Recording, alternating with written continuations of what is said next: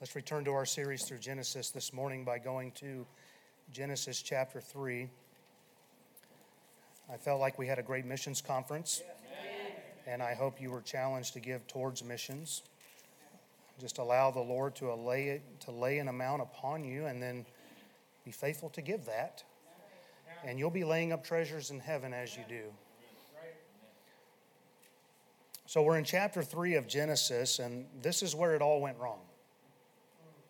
This is the whole reason why we have missions to begin with, because of what took place here in Genesis chapter 3. Sin has now entered God's perfect creation because our first parents decided they would live apart from God's command in an attempt to become their own gods.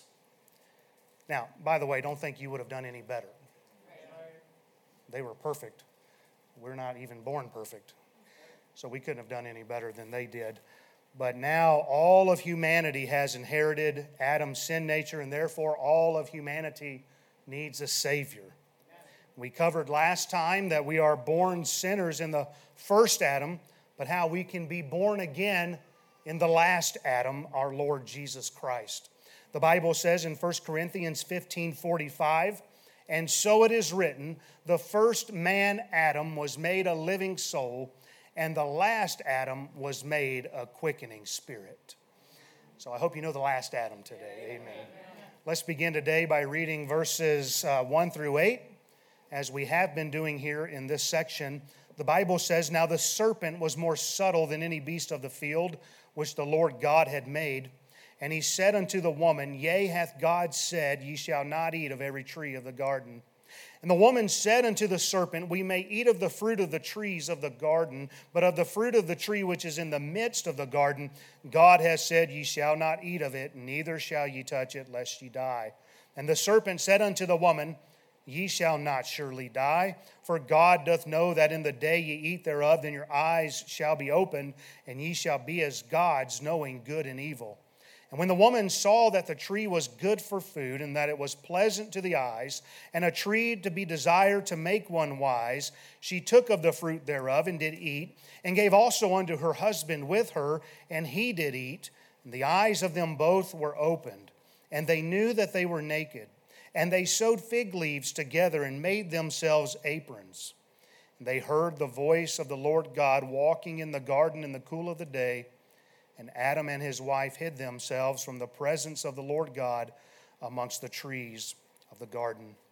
Well, we've made it through verse 6 so far in this chapter. We're going to pick up in verse 7, but before we do, I just want to remind us of some things to get us back in the mindset here of what we're looking at since we had a week off.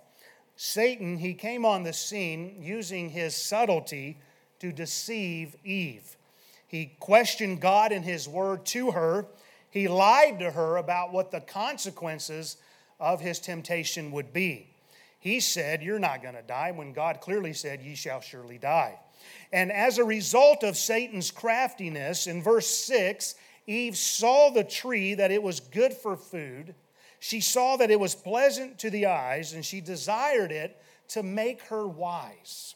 1 John 2:16, "For all that is in the world, the lust of the flesh," that's when she perceived it was good for food. "The lust of the eyes," that's when she saw it was pleasant to look upon with her eyes.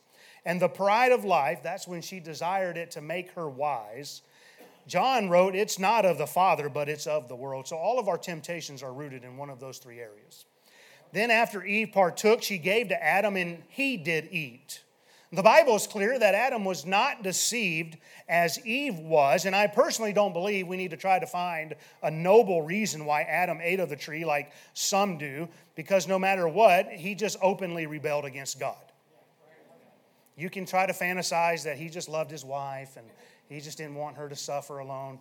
You can do that if you want, but the Bible never says any of that. But the Bible does say this in James 1:14 and 15. "But every man is tempted when he is drawn away of his own lust and enticed.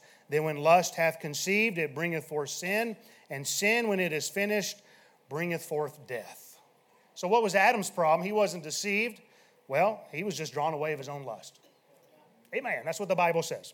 So this is our 6th week in this chapter, and I have no time to recap all that we've covered so far. But you may recall that I suggested that the pride of life was their biggest temptation. I say that because they already had trees that were good for food. They already had trees that were pleasant to the eyes, but only this one tree was offered to make them wise. And this was the tree that Satan said, you can be as gods. And when they decided God didn't know what was best. Did you hear that? When they decided God didn't know what was best, but that they knew what was best, they both ate. And we see in verse 7 that when they did, the eyes of them both were opened, and they knew that they were naked, and they sewed fig leaves together and made themselves aprons.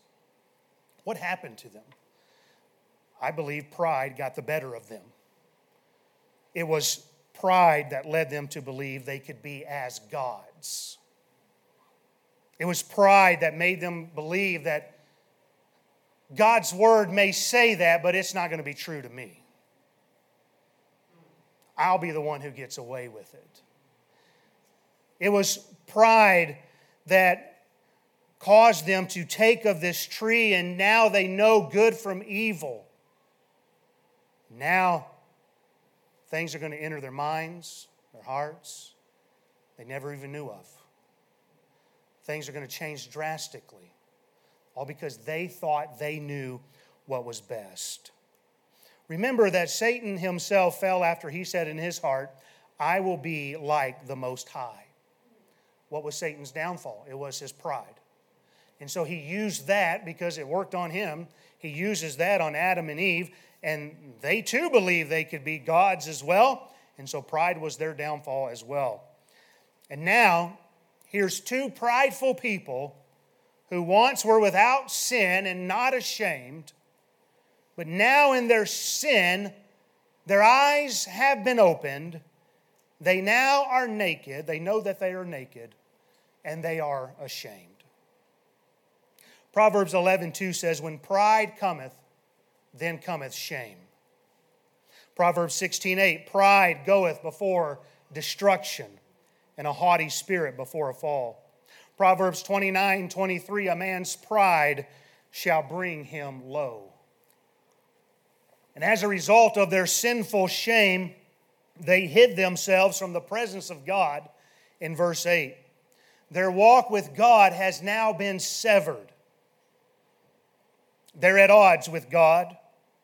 And Proverbs 13:10 tells us, only by pride cometh contention. And what do prideful people try and do? They try and fix their problems themselves.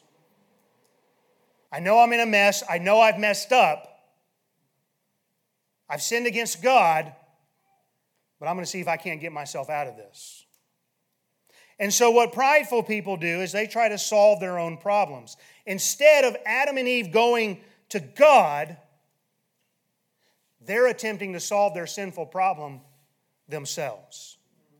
And they make aprons out of fig leaves to cover their nakedness. Now, who told them they were naked? There's not even anybody there to tell them. Who told them this? No one did. Then how is it that they became aware all of a sudden that they're in this state? It's because of sin. I know this is deep, but sin makes us aware that we are sinners. It makes us aware. I want to give you just a brief side note here. But for this reason, I think there's merit to the idea that once a child begins to understand they're naked, they are becoming awakened to sin in their life. I'm not saying it's the test, but it is definitely an indicator. To my knowledge, every child is born into this world naked. I suppose some of the fighting fundamentalists of the 20th century were born with suits on. But I'm pretty sure they were also born. All right, I couldn't resist. Job said, naked came I out of my mother's womb. And all that have been born have had no concept early on in life that they're naked. Even as they begin to walk, they typically still have no concept of the idea of being ashamed of their nakedness. A toddler will run around naked as a jaybird if you let it. But something begins to happen in a child's life. I'll just throw out maybe somewhere between 3 and 4. And all of a sudden, that child who once had no shame now begins to have shame about their nakedness. I can remember when our daughter was going to be a flower girl at a wedding, and she was about 6 years old. And the dress that they had for her was a sleeveless dress. I personally don't think there's anything wrong with that, but to her, she's not in here, is she? Oh, good. This is perfect. She's in the nursery, amen. She still hasn't grown up.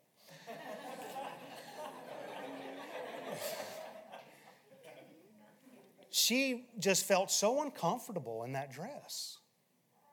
I never told her it was wrong. I never even suggested. I don't even know where she got the idea from. But here she was as a little girl, and she's wearing this dress, and she's very uncomfortable. It's not even like it was a spaghetti strap kind of a thing. And don't worry, I'm not trying to shape your dress standards this morning, okay? Everybody starts getting nervous. The preacher's going to tell me I can't wear pants.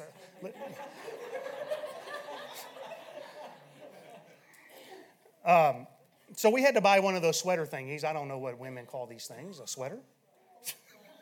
Shrug? Yeah, see, what is a shrug?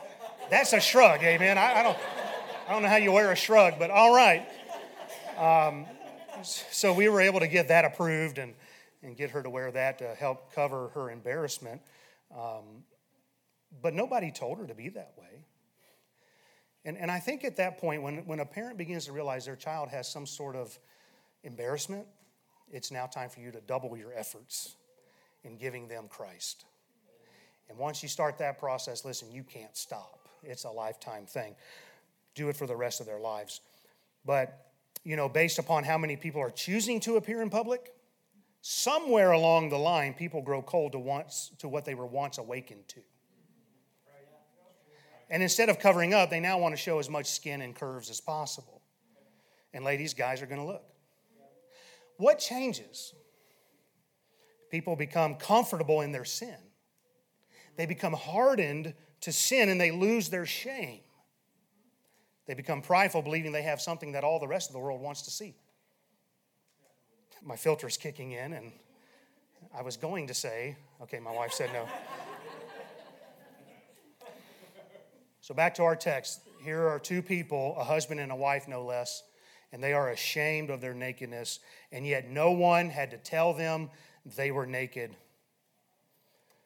In fact, even God will ask in verse 11, who told thee that thou wast naked? How did they come to this conclusion on their own? Their conscience had become awakened to sin. You see, God puts something within every one of us. God places something in each and every one of us that makes us realize that what we are doing is wrong. What is it? Our conscience has become awakened to sin. And we know deep down that this isn't right. Before God ever showed up, Adam and Eve's conscience began to convict them that something was wrong. Therefore, they knew they were naked without ever having to be told. For this cause, even godless pagans in their cultures have some semblance of law and order. It may be a perverted misrepresentation according to the Bible, but they have rules in place. Romans 2, verses 14 and 15. For when the Gentiles, which have not the law, do by nature the things contained in the law, these, having not the law, are a law unto themselves, which show the work of the law written in their hearts, their conscience also bearing witness, and their thoughts the meanwhile accusing or else excusing one another. This is why even godless societies have a system of right and wrong. they punish thieves. They frown upon covetousness. They don't like it when their spouse commits adultery. They don't like liars. They punish murderers. They generally will honor their parents. There's usually a leader, a chief, elders, who enforce their systems of law, which is derived from their conscience, which bears witness to the work of the law written in their hearts. In Genesis chapter 12, Abram decides to go to Egypt, and he told his wife, Sarai, he said, "You tell them you're my sister." He was more concerned about his own skin. That's a whole nother lesson. Well, the Pharaoh there was going to take Sarai and make her his wife. But God plagued Pharaoh during that time and his house, and a pagan Pharaoh stood up to Abram and said, "Why didn't you tell me?" Why was it that a pagan man didn't like to be lied to? Why was it that a pagan man wasn't going to take another man's wife to be his wife? You want to know why? His conscience was awakened to right and wrong.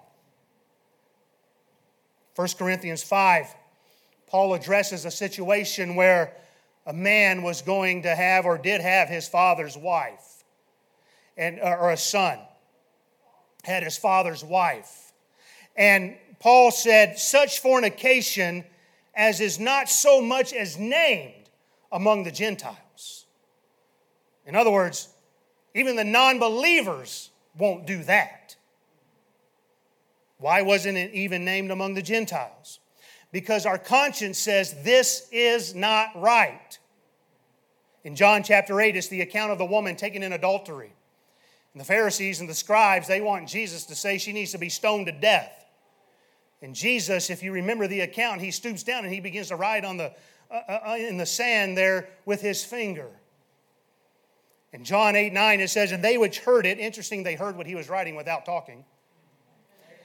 "And they which heard it, being convicted by their own conscience, went out one by one, beginning at the eldest, even unto the last.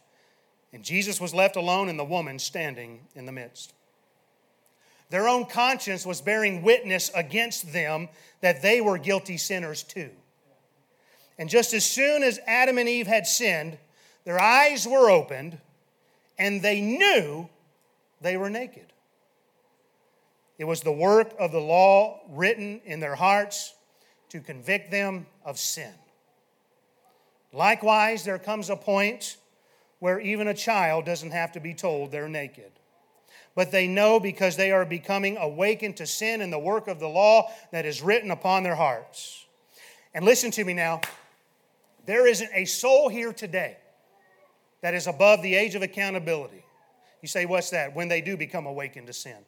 There isn't a soul here today who doesn't know they're a sinner. Not one. Sure, you may look at it and say, well, I'm not really sinning against God. You may look at it and think, well, it's not that bad, and you don't understand the enormity of your crime against God. But you know deep down you've done wrong. You're aware of that, I'll guarantee it. And just like Adam and Eve, your eyes have become open to sin. You know the difference between good and evil. And that's why you're dressed today.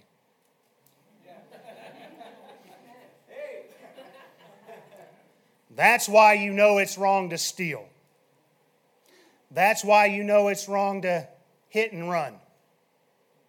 That's why you know it's wrong to murder, to cheat, to lie, to cuss, to find loopholes. And that's why you don't like being taken advantage of. This is why bank robbers wear masks. This is why most crime happens in the dark of night. This is why people will run from the law. This is why your foot instinctively comes off the gas pedal when the cop is behind you. Oh, I wasn't even speeding. This is why adulterers sneak around. This is why you clean your internet history. Because you know what you're doing is wrong. Listen, this is good preaching. Some of you need to pay attention. I could go on and on with the examples. And we know all of these things to be true because there's a law that's been awakened in our own conscience that testifies against us that we are doing wrong. So here's the question this morning. What do we do with sin when it has become known? How do we deal with sin? What do you do when your conscience begins to testify against you? Well, let's look at what Adam and Eve did in verse 7. The eyes of them both were open, and they knew that they were naked, and they sewed fig leaves together and made themselves aprons. They are attempting to deal with their sinfulness on their own. Why? Because that's what prideful people do. They try to deal with it on their own. And this is what we call man-made religion. Now, the one Sunday that I'm preaching on this, Brother DeGarmo decided to teach on James 1:27 about pure religion and undefiled before God is to visit the widows and the fatherless in their affliction. That's the only time in the Bible religion's ever used in a good context. And so when I say religion today, I'm talking about man-made religion. You say, what's that? I probably don't even have to tell you, but you can figure it out, right? The major world religions. Those, let me just sum it up this way so I try not to be as offensive as I feel like being, because I can feel it. If a religion teaches you have to add anything to Christ, it's a religion. And it is man-made. And it is from the pits of hell. They sew fig leaves together. Now, their desire is right. But now that they are apart from God due to their sin, they figure the only way I can solve my sin problem is going to be through my own efforts. That's how prideful people think they can deal with sin. The problem is religion has no place in Christianity. Hell is filled with religious people. Religion teaches that mankind has to fix themselves in order to earn their way into a right relationship with God. Isaiah 64:6 says, "But we are all as an unclean thing, and all of our righteousnesses," it doesn't even say our unrighteousness. All of our righteousnesses are as filthy rags. And we do all fade as a leaf, and our iniquities like the wind have taken us away. God will never accept religion or our good works in order to be accepted in His sight. God will not accept fig leaf sowing. God will not accept our prideful attempts to reach Him on our own terms. You may be well-intentioned, but it'll never make you righteous in God's sight. Now, here's what some religions do. They'll tell you Christ does play a role, but you have to make up the gap. The Mormons teach you have to stay in their church. The Catholics teach you have to work, pray, and obey. Amen. Jehovah's Witnesses say you got to be baptized into our church. What's happening? They are saying Christ may have played the role. Well, Jehovah's Witnesses are nuts altogether. But they may say Christ played a role. But you're going to have to make up the difference. Because His death, His sacrifice, His blood really wasn't enough to save you. And so you've got to do your part if you want to be accepted before God. How do you ever quantify if you've been good enough? How would you ever know if you paid enough, prayed enough, obeyed enough? How are you ever going to know? The truth is you won't. And as a result, in religion, in man-made religion, there is never full assurance of salvation.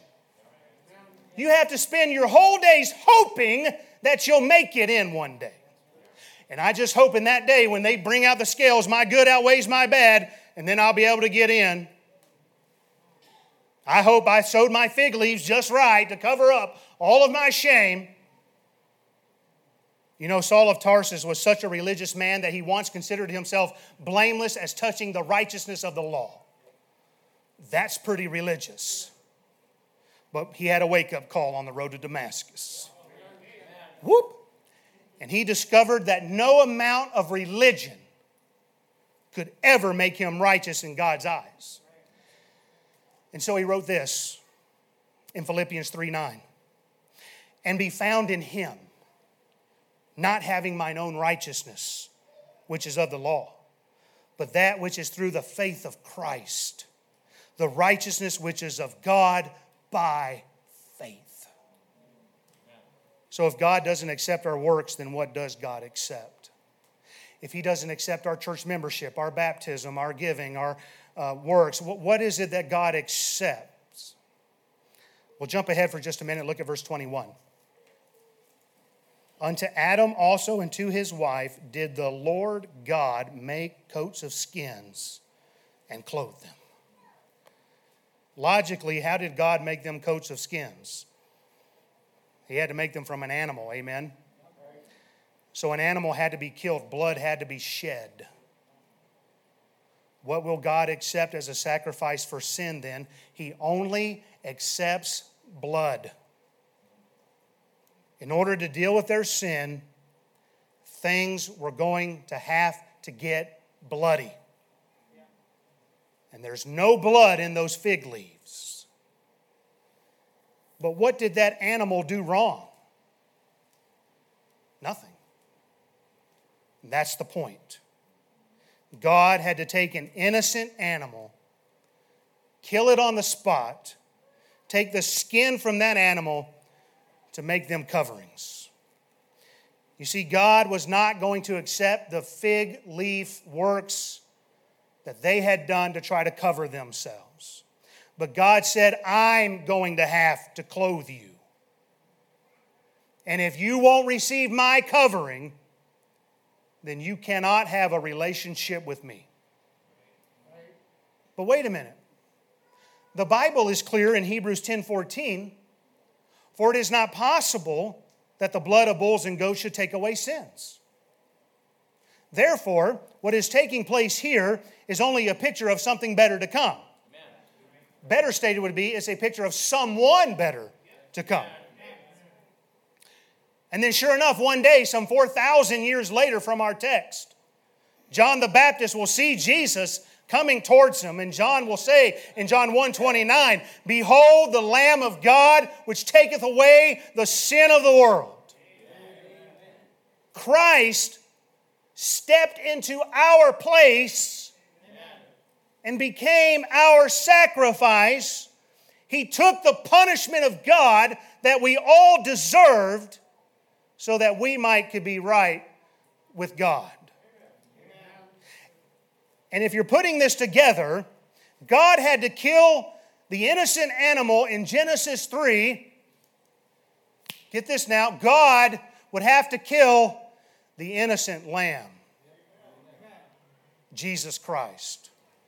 Yeah, I get it. I know. I get it. I know you don't want to pay attention because now I'm getting up in your living room and you're not saved. And it's bugging you.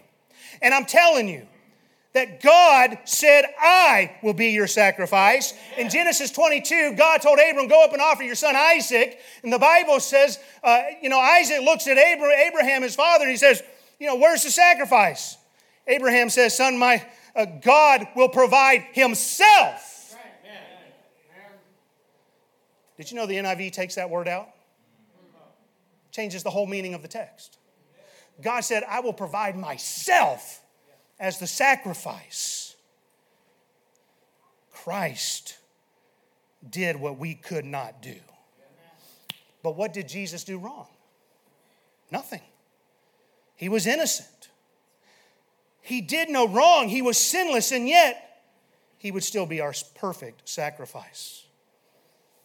Isaiah 53:4 and 5 in verse 10 say, surely He hath borne our griefs and carried our sorrows, yet we did esteem him stricken, smitten of God, and afflicted.